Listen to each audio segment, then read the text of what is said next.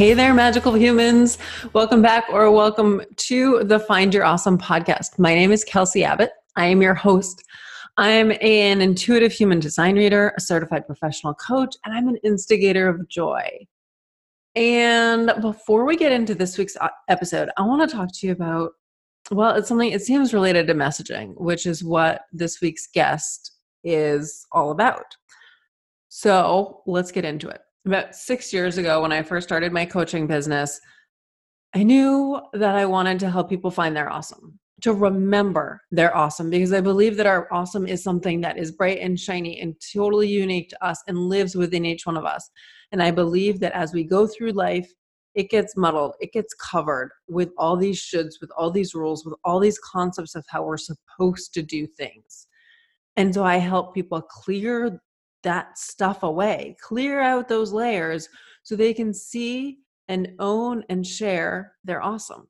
How did I put that into a title though? I was stumped. Everyone else in my coaching cohort was coming up with all these fancy schmancy names of what to call themselves. And so I threw out the name confidence coach, and it stuck. But here's the thing. It didn't really stick for me. It never really resonated with my soul, but people kept calling me a confidence coach, so I kept responding to the term confidence coach. The truth is, I help people remember who they are. I'm a remembering coach. I'm an elevation coach. Whatever it is, I no longer feel like I need a specific title. I am so clear on what I do and how I feel when I'm doing it. And that's what I'm going with these days. I'm a certified professional coach, an intuitive human design reader, an instigator of joy. I help people remember who they are and why they're here so they can be sparkly AF. All right, now let me get out of the way and introduce you to this week's guest. His name is Zach Messler, and he spent 2 decades in product marketing for technology, teaching non-technical sales pros to explain complex software to executive buyers. This is where he developed a simple methodology to make any message clear, compelling, and convincing. Today, he helps entrepreneurs know what to say and how to say it so they can make a bigger impact on the world and their wallets. And you guys, I realize I'm not quite out of the way of this episode because I want to remind you that my friend Tina Olson and I are hosting the Find Your Flow retreat in Sarasota on Siesta Key, to be more specific, January 10th through 13th.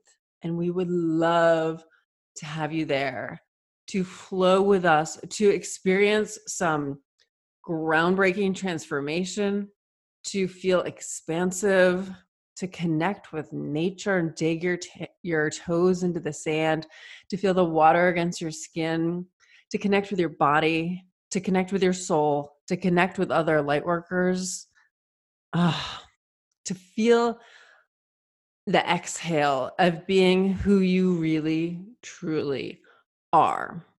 You can get all the details on my website. Go to kelseyabbott.com/findyourflow. And now, did I give the dates? January 10th through 13th, 2020. All right, now here we go. On to this week's episode. Go forth and be awesome.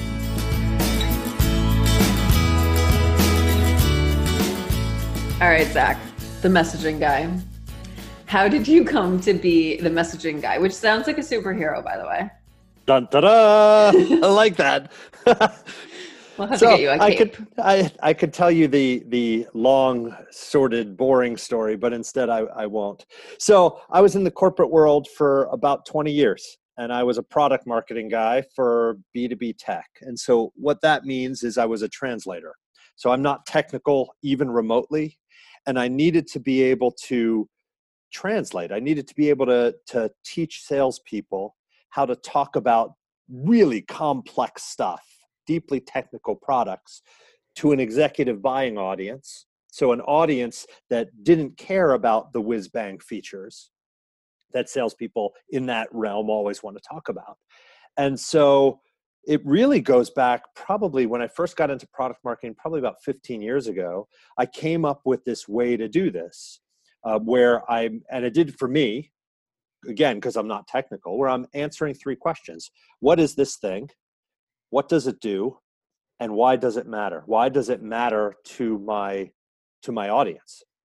And I would write this up, figured out a whole bunch of other things along the way. But in the end, I'd have this guide where I broke down the product into all the features, everything, answering these questions. I broke down the audience, answering questions about the audience, mapped the two, and I produced this guide. Probably about 5 years ago, I called it a sales pack. Probably about 5 years ago, I used to print it out. I'd have it. It was my Bible. I'd mark it up and everything. About 5 years ago, there's this sales guy who was at the printer. I was printing it out. And I get there and he's reading my sales pack that I printed out. And he says, "Oh my God, can I have this?" And I said, "Yes." And that kind of just opened doors. And all of a sudden I went from just product marketing manager 3 or whatever I was to product marketing guy. And I became the best friend to my sales teams and started teaching them this stuff and working with them what to say and how to say it. When you're dealing with something that's ambiguous or complex or otherwise difficult to explain, sometimes it's hard to know what the right thing to say is and how to say it. And I taught them how to do that. And so over time, continuing this process, working with these people, I became the messaging guy. And then this is a whole other layer to the story, but especially tying into thinking about finding your awesome, being awesome and being epic. You wear that shirt, do epic shit. Yep. I started to break out of comfort zones at work because I was in a fairly toxic situation, the last place where I worked in corporate, and constantly being told what I needed to do, to the point where were words in my house that were not allowed anymore. I'd be here you need, and it would be, like, oh. And so I was ready to quit this place. And I decided, well, if I do what I know is right, and I stop being afraid of being fired or yelled at or whatever else is going to happen that really isn't that bad, well, what's the worst thing that happens? Worst thing that happens is I get fired and I'm ready to quit anyway. So I just started doing what I knew was right, which was in many cases taking massive, massive risks, calculated, but massive risks, especially at a fairly conservative company. And things blew up in a good way and became the sales. Like in a marketing team of 50 people, I was the only one that sales came to, that I worked with sales, that was really driving revenue and helping drive revenue. And I kind of got pushed out. I mean, I got someone a little uncomfortable.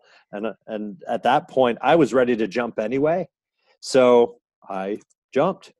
I didn't wait for them to fire me. And I said, you know what? Thanks for the memories. I'm out. And I started doing my own thing. Became the messaging guy as a pro. There you go.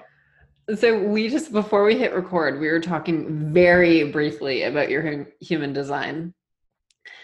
And I just heard it reflected hugely in that story. As a projector, you see everything from a bird's eye view. You see the big picture. You can see it so clearly. So of course you had created this like perfect system for sales, for messaging. Of course, it's so clear to you. And then I feel like that 5-1 profile has a bit of, when you care about something, has a bit of a I give zero fucks about that other side, about what other people think of me. And it just sounds like you just stepped right into all of that and just were totally rocking and thriving and flowing in your design. Totally. It's really funny too, because, and you talking about this is lighting me up, because before I always had it wasn't a different me, but it was a more subdued me. Work was very buttoned up, and that's not me at all anymore. And it's funny because it took that feeling like I was being pounded down to get to a point where this isn't worth it anymore. And I don't care. I'm going to be me, and I'm going to do what I know is right. I mean, I remember the date because I started writing on LinkedIn probably about 3 or 4 years ago. LinkedIn, big in corporate and everything. And I remember I was up. I was so stressed about work and so stressed, like just miserable. And I always keep, here it is. I mean, I keep a moleskin by my Tiny bedside. moleskin. Yeah, it's That's a tiny small. one. Yeah, it's small, but I keep it by my bed, and I write. When I write, sometimes I write on the computer. When I really write, I literally write. I don't type. I write. And I woke up, or I couldn't sleep. It's like 2 a.m. I went downstairs. I wrote this thing, and I was going to publish it. And I said, I'll wait till no, I'm going to publish it now. And so I typed it into LinkedIn and I published it. It's called The Key to the Universe.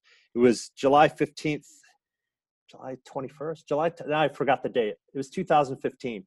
Um, I wrote it out, and the key to the universe is 2 things. And really, I just started living these 2 things. And those 2 things are do the right thing.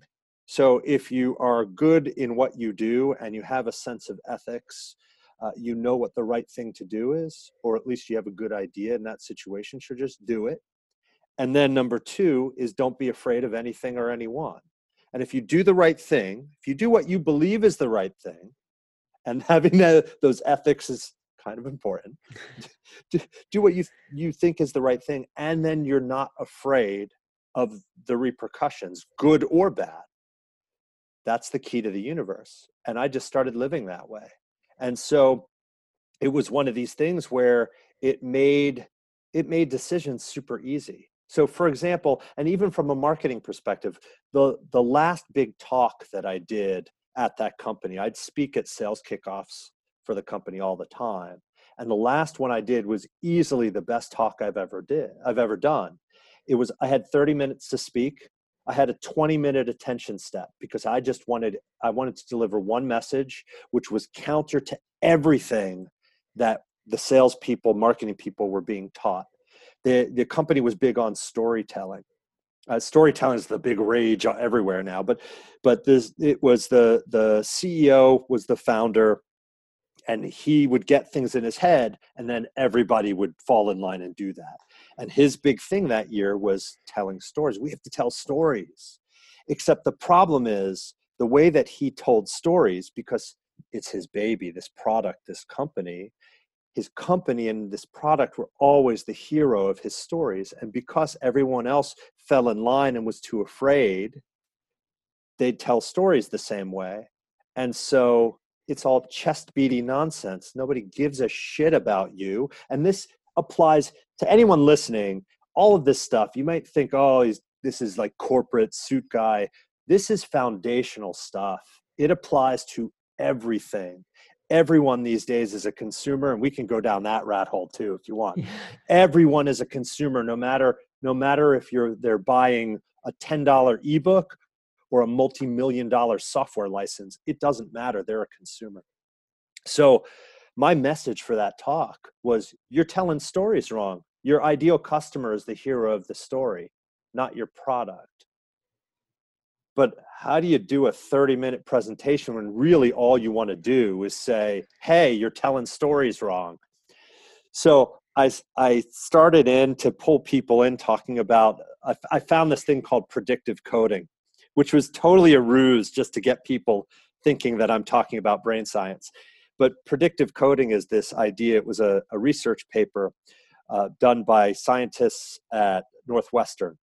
And it's the idea that the combination of your memory and your senses can predict a smell before you smell it.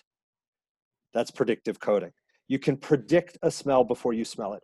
And so that's like seeing a picture of fall and I feel like I can smell the leaves. Yes. Okay. Yes. Or for example, in the example that I used in the talk was I brought roses in. Like I came and busted in late. They're like saying, where the hell is this guy? And I busted in the side door and I was like, holy crap. It was at the Gaylord in DC, like this massive facility. I busted in. It's like, holy crap. Can you believe how big this place is? You know how hard it is to find roses? You know, they smell really great, but you already know that. And we're going to talk about that a little. But it's why when you get roses, they either smell unbelievable or like nothing. They're crap. There's nothing in between. It's why when you're bringing the milk out of the fridge and you're not sure if it's good anymore, you already make that face before you even, and if you see a picture of a skunk, oh God, ugh. So I started with that, and then I got into what makes a song stick. And this is the part. This is the part of that talk that just blew everybody away. There are 4 chord progressions. So I played piano when I was a kid. I was the band geek. I played mallet percussion. I played xylophone in the marching band. So there are 4 chord progressions, or there is a chord progression, 4 chords that make up thousands and thousands and thousands of popular songs. And so what I did was I found one song in particular. It's I want to say Zombies. It's not Zombies.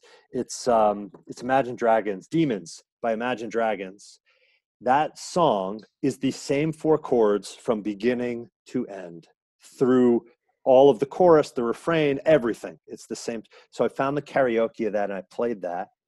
And I sang parts of a bunch of different songs on stage to prove a point.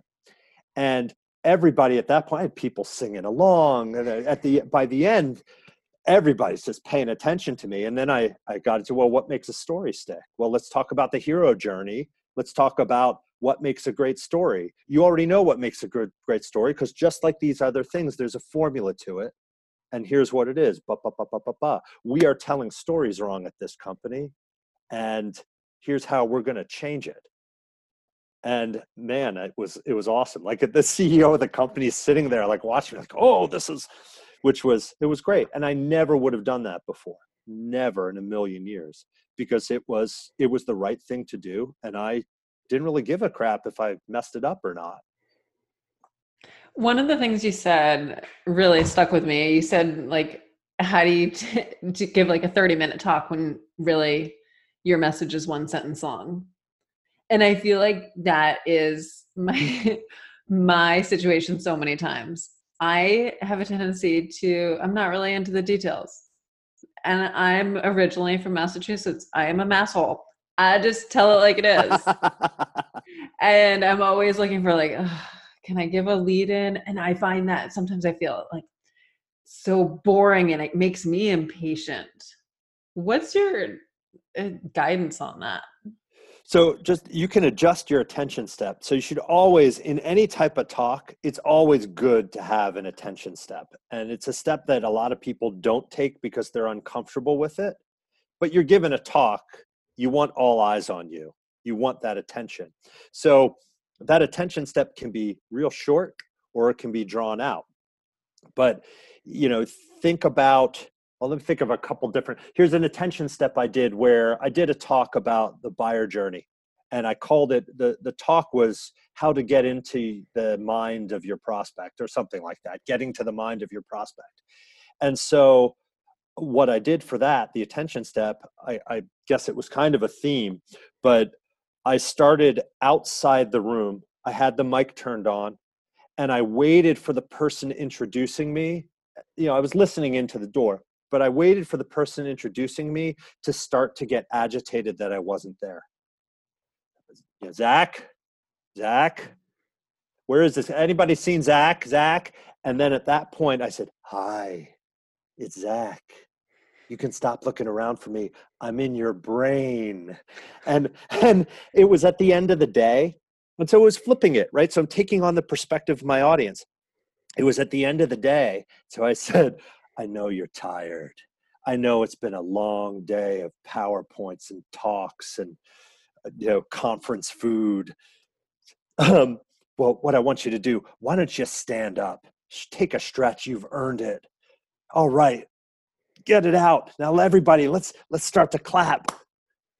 And I had set about 4 or 5 people in the audience ahead of time to ask them to stand up and clap.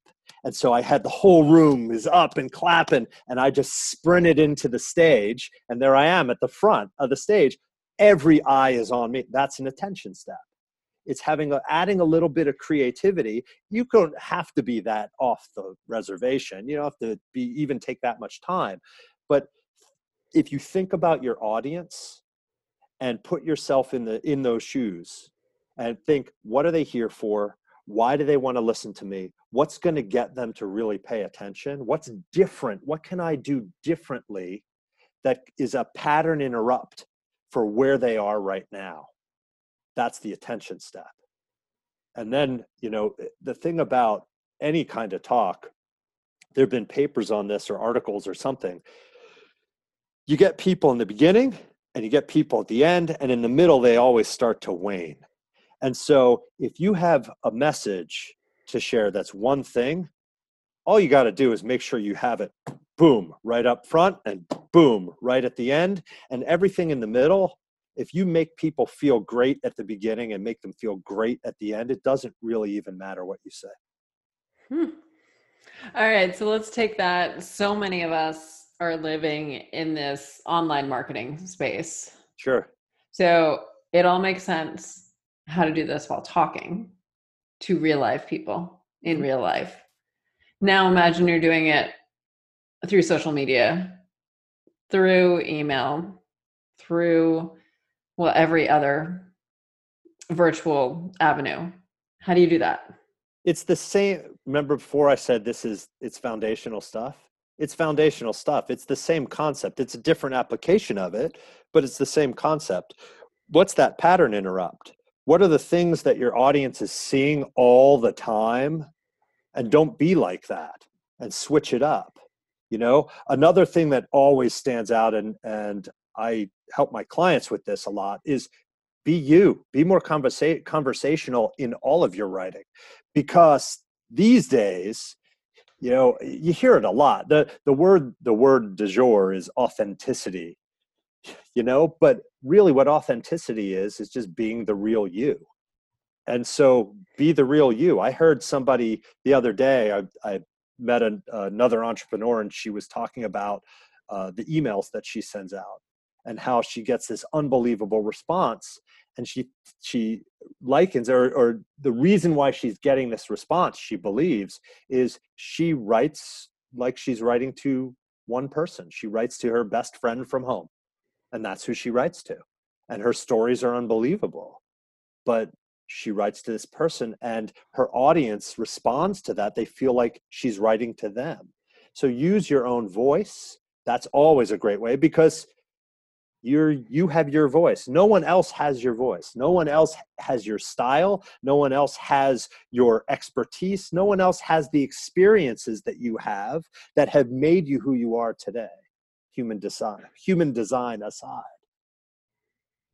No matter what, I mean, I'm 100% behind what you're saying. I really, truly believe that we are all unique beings with unique. So that's what I call your awesome. Your awesome is that spark in you that is supposed to shine. It's here for you to share it with the world. And the thing that's, I think, so many people don't recognize is no matter what that awesome is, it's awesome. Yes. And there are people out there that will respond to it. Your awesome will resonate with the people that think it's awesome. Mm-hmm. And that's all that matters. That's all that matters. Yeah. Yeah. Part of that is that I call it embracing the fact that you're not for everyone. Yeah, for sure. How for awesome sure. Is that? It is awesome. It is awesome. That was a huge lesson for me. Oh my gosh. Early on, that was a huge lesson. I used to I'd have visceral reactions to unsubscribes. Be like, oh God. Oh, why? I made the mistake once of contacting someone on a different channel, asking them for feedback. Why did you unsubscribe? And they're like, leave me alone. I'm like, oh my God, what did I do? Oh, I think I had a trouble with it too. Not from a place of like people pleasing, but just like everyone needs to hear this. I want everyone to hear it. I love everyone. Why don't they love me back? Like, it's just this, like, the puppy in me. Yeah. Just wants to be loved. Yeah. Okay. Now you're calling yourself not the messaging expert, not the, it was sometimes you said you call yourself the messaging advisor. You took the word. Not the advisor. So I would Okay. never say the advisor, but I call myself an advisor. A messaging and positioning advisor. That's Let's all you right, let's know. talk about words because I Sure, love words. sure. And I And think words I would matter. never call myself an expert. I don't think you can Why call not? you can't call. I don't believe you can call yourself an expert. I think it's too chest beaty for the world these days, and I think you repel more people than you attract that way. You can show that you're an expert. Other people can call you an expert. If I got on this podcast and you introduced me as Zach Messler, the messaging expert, that's fine. I'm not going to call myself that ever. I agree with you so much.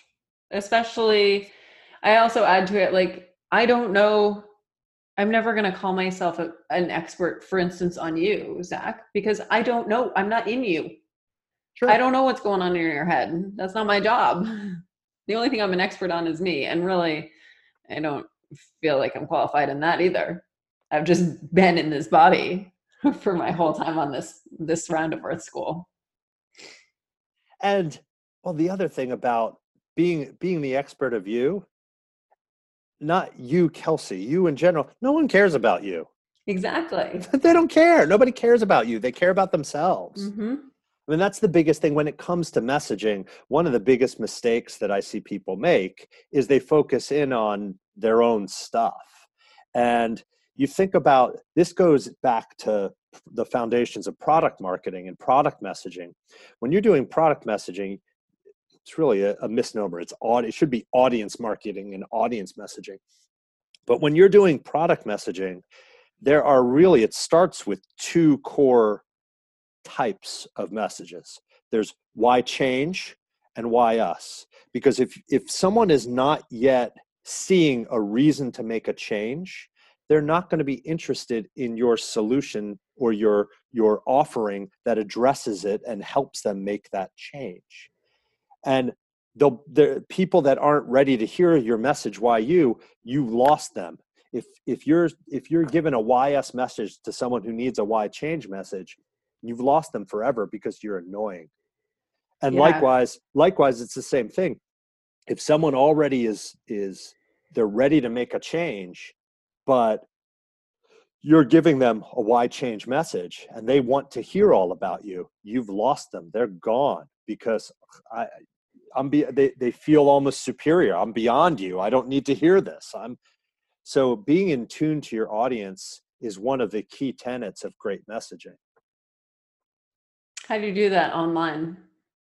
You just know your audience.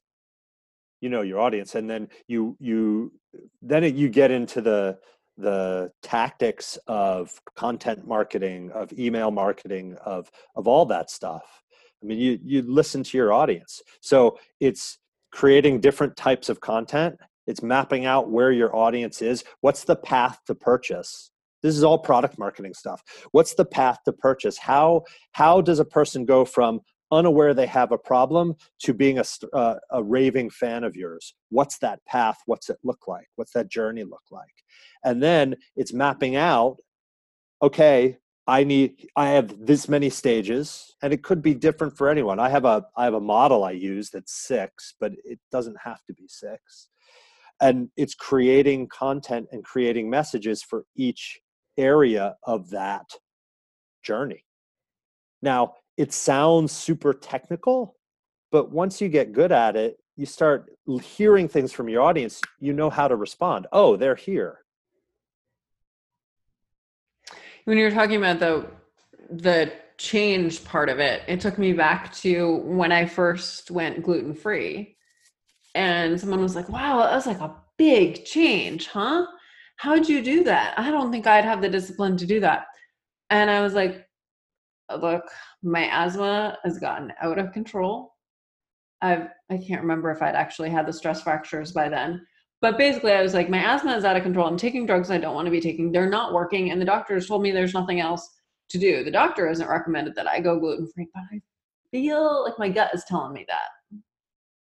And before that place, if someone 2 years earlier had said go gluten free, I would have been like, what? Hmm. Why? Hmm.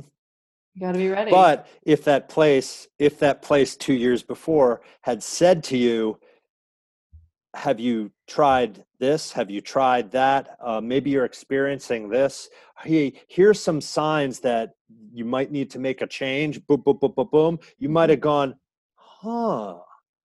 So what kind of change should I make? Oh, well, consider going gluten free, because if you go gluten free, then I just took you from a transition Yes. between why change and why us. Yeah. All right.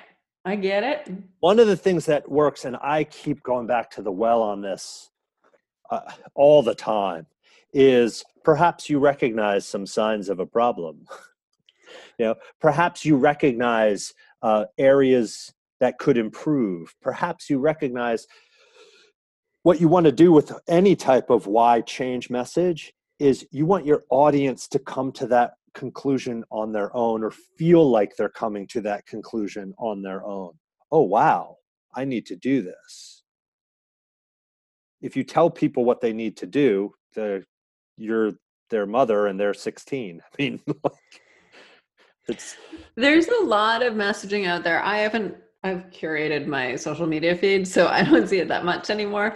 But I know in the coaching industry, there's a lot of thought of like, speak to their pain. And it's this really negative downer energy that frankly makes me want to go away from that person forever. yeah. So it's really old school, and they don't feel people don't that are doing it don't think it's old school, but that's a problem solution framework. That's something, in tech we were doing. A lot of tech companies still do it, but that's something that we were doing, gosh, probably 10 years ago. It's changed, and it's changed. This is getting into that rat hole I was talking about before. Everyone's a consumer. It's changed because of your phone.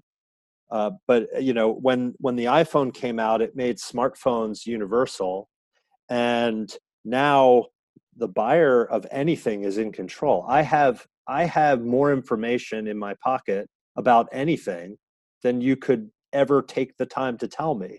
And so what's happened with that is I'm less reliant on you or anyone else for information, and I trust me more than I trust you.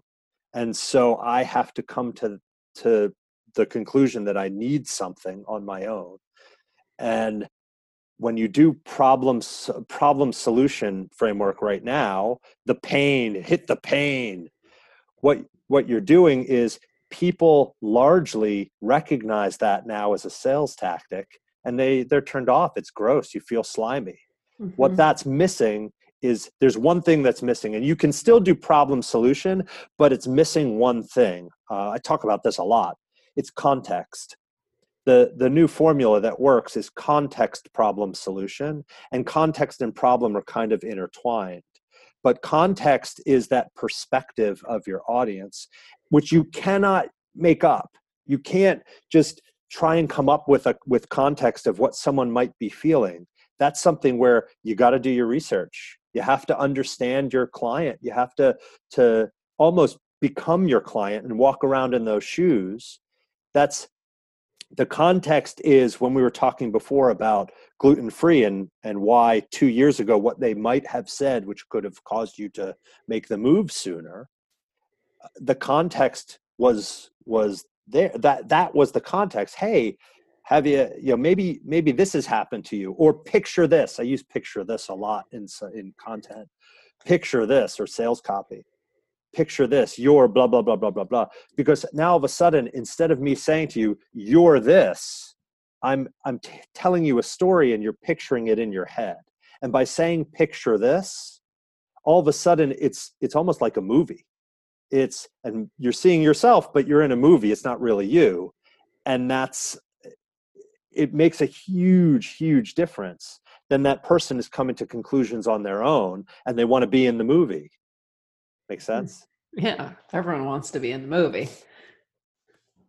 I want to switch directions for a bit. We're going to take a little pivot. Maybe it's a more of a launch. What's the scariest thing you've ever done? Scariest thing.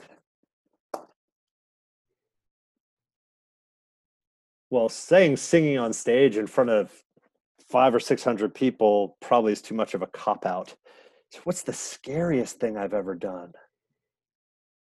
Yeah, you know what? I think the scariest thing I've ever done was it's kind of similar vein. I was super shy as a kid. I was really geeky. I was not comfortable in my own skin. And I got dared to try out my senior year of high school for a one act play. There was a one act play competition, freshman through senior. I was a senior, and I was dared, and then I was double dog dared, and like, well, I got to do this, and I was terrified. I was terrified. The thought of getting up in front of an audience and having to speak. I mean, I got up in front of people and would play. When I played xylophone, wind ensemble, you'd get up in front of people and play. We'd do tours and everything, but it was different because there was this wall and this bubble, and I was in the back row. Nobody could really see me, and I'd still get nervous. For that tryout, I was terrified. I almost didn't do it, and then I did it, and I got a role, and I was even more terrified. And then I went on stage for the first show, and it was like, wow, this is unbelievable. And all of my fear, all of my nerves turned into energy. And then it's like, oh wow, now I don't really get too scared. I get worked up before an event, before I'm speaking, but I don't get scared anymore. It's like positive nervousness. Mhm. It's like I want to be good, I'm excited, and then I get on stage, and man, I mean, I get excitable on podcast interviews like this, but this is nothing. Man, I love it. It's fun. What got you through when you were terrified and almost didn't do it? What got you to do it? I was dared. I was dared by a friend, and I really didn't want to be told that I couldn't do it.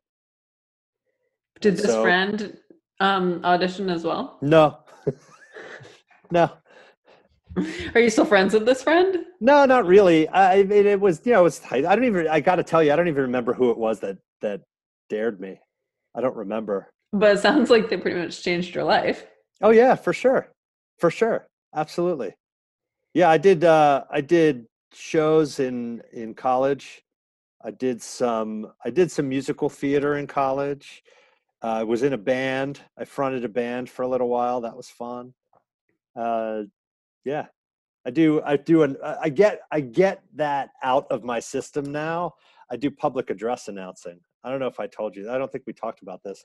I do public address announcing at University of Maryland for women's volleyball, and it's awesome because the assistant coach. I've been doing it for 18 years. It's been a long time, and I always thank the assistant coach that hired me to do it because she set me up for success. And really, it's the reason why I will always do volleyball, and I will do this until they don't want me anymore.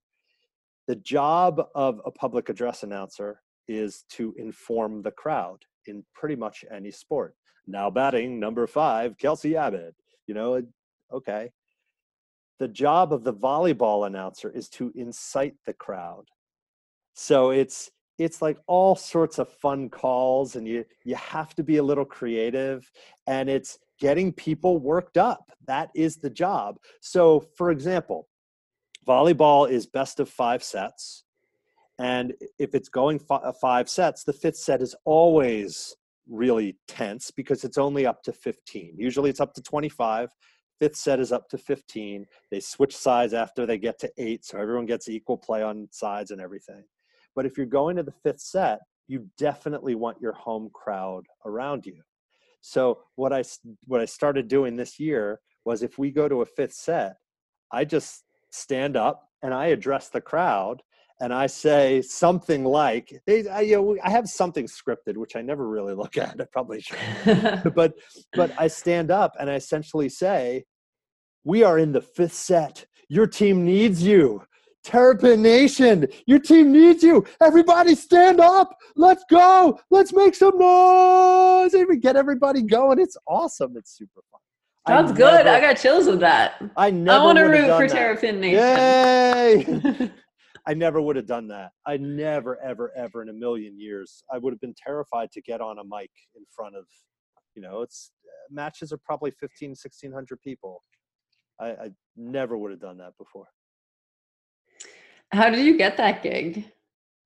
Luck. Oh, this is a whole other conversation too. This is another pivot talking about luck. I wanted to do voiceovers. So I hired a voiceover coach. This is way back. I hired a voiceover coach. I started recording stuff, and my friends knew what I was doing. I was doing this. One of my wife's friends was in the grad school of communications at University of Maryland. The baseball team needed an announcer. They had an old school coach, and he had students doing announcing, and the students were doing like old time Chicago Bulls announcing, which is, now batting. And this guy is like, tobacco in his cheek, play country music, apple pie, hot dogs, baseball type of guy. And so they had he said, you got to hire somebody, pay them. I don't want any of this student crap anymore. So they had open tryouts for baseball. They sent that open tryout to the School of Communications emails. My wife's friend sent it to my wife, who sent it to me, told me about it. And so I'm doing this. I remember it was the beginning of February, and it was snowing, and I was the only one to show up. And I tried out, and I got offered it on the spot. The marketing director guy at the time said, well, nobody else is here, so you want the job? I said, yes. So back then, I had two rules, and they were always be on time and never say no. And so it was probably game 2 or game 3, that volleyball coach I was telling you about before came to a game and said, hey, you want to be the public address announcer for volleyball? We really need somebody. And I said to her, I don't really know anything about volleyball. She said, that's okay, we'll teach you. And I said, yes. And so I did volleyball. I've done everything pretty much except football and men's basketball. Although I tried out for men's basketball. Basketball at Maryland's a really big deal. And I got invited to a tryout when they had a new coach and they wanted a new announcer. And they invited 6 people, and I was one of them. It was kind of cool. Didn't get it, but kind of glad, because then I would have had to give up volleyball, and I don't want to do that. There you go. It wasn't supposed to happen. Exactly. What's interesting too is something I didn't tell you about your human design is being a projector, because this part is a little complicated. You're supposed to wait for the invitation. And that doesn't mean just sitting on your couch waiting for someone to call. But it does sound like in this situation, you were invited to try out for the baseball gig, and there you go. That's how you flow. That's wild. So you are. That's wild. That's wild.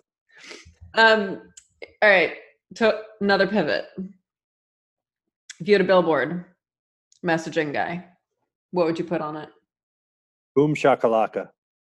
Why? Hashtag boom shakalaka.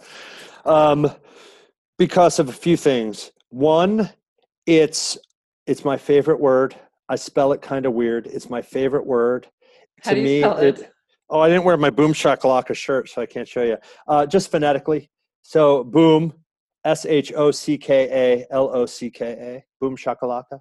I've always spelled it that way. My brother and I used to say it all the time, probably thanks to growing up around NBA Jam video game. Boom shakalaka. So boom shakalaka to me is excitement, it's celebration, it's fun, it's recognition, it's all of these things. And so I used to say it all the time when I had a team in corporate.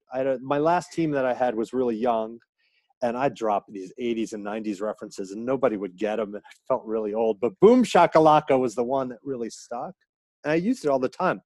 If somebody did something great, it was boom, shakalaka. All right, way to go. And so someone on my team dared me to write an article. I was writing all these articles on LinkedIn, dared me to write an article about boom shakalaka. Because, in corporate land, that's boom shakalaka. So I did. And then she dared me. This woman is, I mean, wise beyond her years. She was like a year or two out of college, just really smart. And she said, well, I dare you to pop it in your LinkedIn profile. Okay. Same thing. I'm being dared. I'm being Yeah, being you're invited to calling it do a this. dare. I'm thinking it might be an Yeah, invitation. it's pretty funny. So I did. It's still there. I mean, I say at this company, I bring the boom shakalaka to marketing. What's that mean? Well, it's blah, blah, blah, blah, blah, blah. And then the natural progression of it was, I'm just going to start using it as a hashtag. And I did. And now if you go to LinkedIn and search, and to a lesser extent, Twitter, and search hashtag boom shakalaka, the way that I spell it, you find all my stuff. And it's pretty awesome. What's happened is in really in a few different channels, I'll get people sending me stuff, like they'll see things like, I thought of you, and they send me a picture of Ben and Jerry's Boom Chocolata or Boom Chicka Pop, or so it's kind of cool. So I would do hashtag Boom Chocolata. Being in your energy, it feels like you are fueled by Boom Shakalaka. I'm fueled by people. Yesterday I told you this before when we were chatting. I did another podcast recording, a guest recording yesterday, and I didn't want to do it. I was just like, I was so wrong words, not meaning what it's going to sound like, but I was just so strung out, I was tired. I needed that rest, Mhm. and I didn't take it. I was just like, oh, and I have to get on this podcast. And it was 5:30 and I just didn't want to do it. And I get on and I see the host and we start talking and I'm just lit up. I just get lit up. It was great. So it's boom shakalaka definitely is brings energy for me, but just being around people and talking to people and connecting with people is a great thing for me. It's I why I love what I do. explain that more. Right now, I'm working largely as an advisor. I'm working largely with one-on-one with clients. And so the way that my business works, I have an offering called the sounding board. And the sounding board is just that. It's a sounding board. So what it means is we have, if you have a question about messaging, positioning, marketing, you ask a question, you get an answer within 24 hours. And then twice a month or more if you want, we get on a Zoom session for an hour and we talk through things, we work through things, we create things, we collaborate on things. Anything from high level content plan, marketing strategy, social media strategy, into deep in the weeds of, hey, let's write a blog post together, or I need to write this sales page. Can we write it together? Or, hey, let's dive in and do some audience research for an hour. I'll teach you some tips on how to do certain things. So it's purposefully no structure. I mean, I do have structure. Often, I work with entrepreneurs, both early solopreneurs, advanced solopreneurs, and small businesses. And so, and I've segmented my audience that way because they have very different needs depending on where they are. And so for, I don't even know how I got into this, but for an early stage solopreneur who's not sure even where to go, not sure what she or he needs help with, we start with messaging and positioning. And so I go through that method we were talking about before, and we walk through first finding clarity. So what it is, what it does, why it matters, how to be more compelling in your messaging, in your content, in your positioning, and then how to be more convincing, how to motivate people to take action. And so we walk through that. For people who are more advanced, it's purposefully without structure. So if they need help with something specific, hey, I'm doing a product launch. I really need help with this sales page. It's not jiving. Then we work on the sales page. Or, hey, I hired somebody to write I get this one a lot. I hired somebody to write this sales page for me and I hate it. It doesn't sound like me and it's too salesy and I know I paid a lot of money, but I'm not going to use it. Can we fix it? Can we fix it? Or then the small business that has employees, there's a marketer there. And almost always, I'm going to be able to help that marketer up level, because a small business is not hiring someone with 20 years experience. They're hiring someone with 2 or 3 years experience, maybe 5 max. And so I've done that and I can help them. And so that becomes more product marketing and teaching and coaching in an advisory sense. So I'm just hearing in my head, who are you going to call? The messaging guy. It doesn't totally work, but at all. That's funny. All right. How can people, where do people find you? LinkedIn, obviously. LinkedIn, ZachMessler.com, Zach at ZachMessler.com. I did start a new Facebook group. It's not that new anymore, a few months ago, called The Killer Message. And that is also, it's meant for entrepreneurs, small businesses, coaches. That's at thekillermessage.com. Answer 3 questions and you're in. They're easy questions, but I pop that there. It's amazing how many people see up front, answer these questions and you're in. Don't answer these questions and you're not. And they don't answer the questions. They're not that hard. It's like, what's your business? What's your biggest challenge with messaging? What do you want to get out of this group? That's it. So thekillermessage.com. And I'm in the Killer Message all the time. I share a lot of stuff on LinkedIn and on my blog, but in the Killer Message, I go a little deeper. Amazing. Is there anything else we didn't talk about that we should have talked about? You wanted to talk about coaching. I did. All right. So here's that softball. Here you go. Softball. Here you go. Coaching. Yeah, thanks. And so you talked about how you're the messaging guy. Then you're a messaging advisor. But you said you never use the word coach.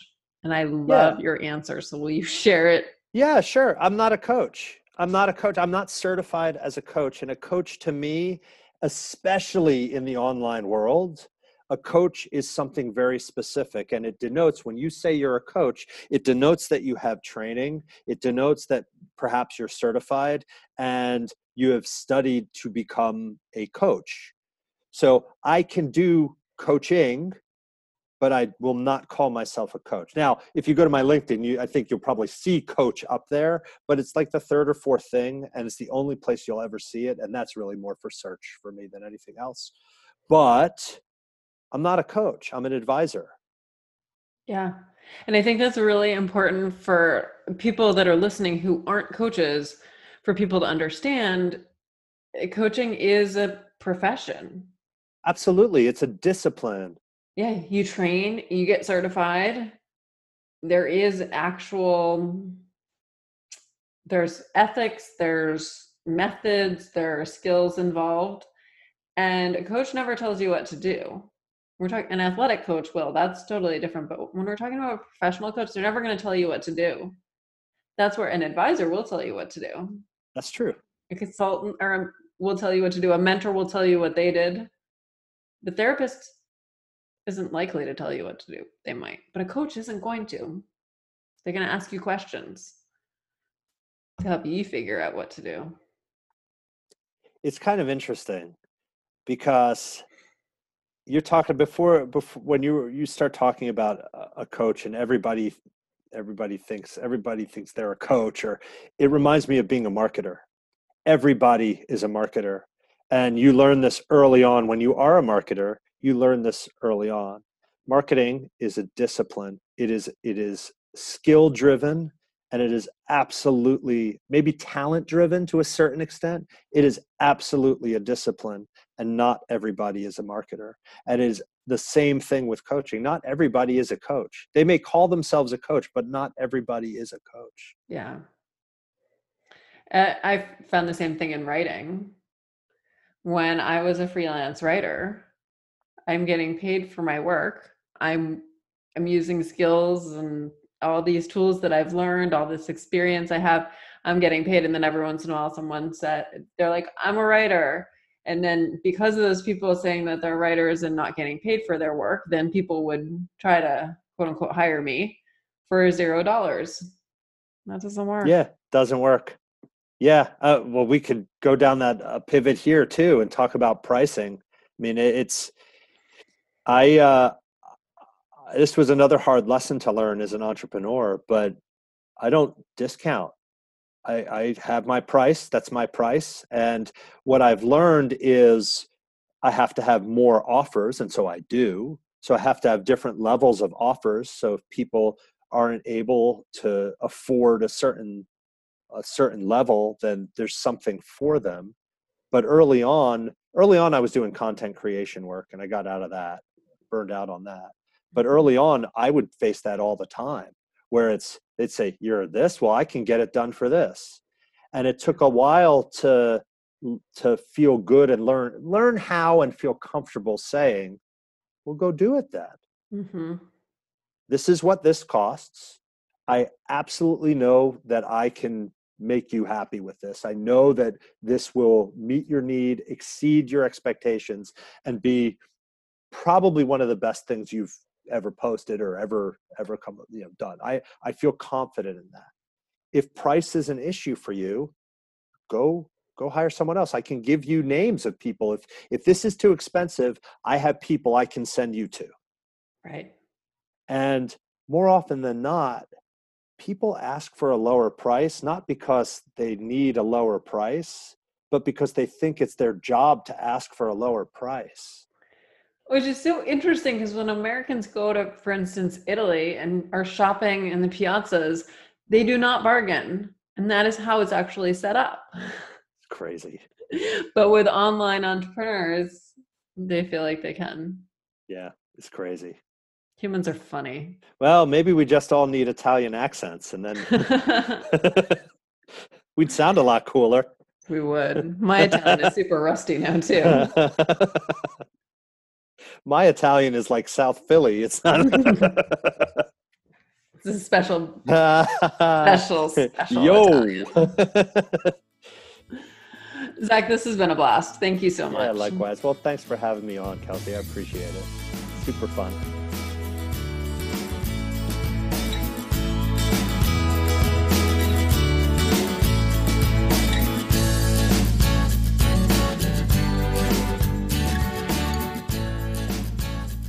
Thank you so much for listening.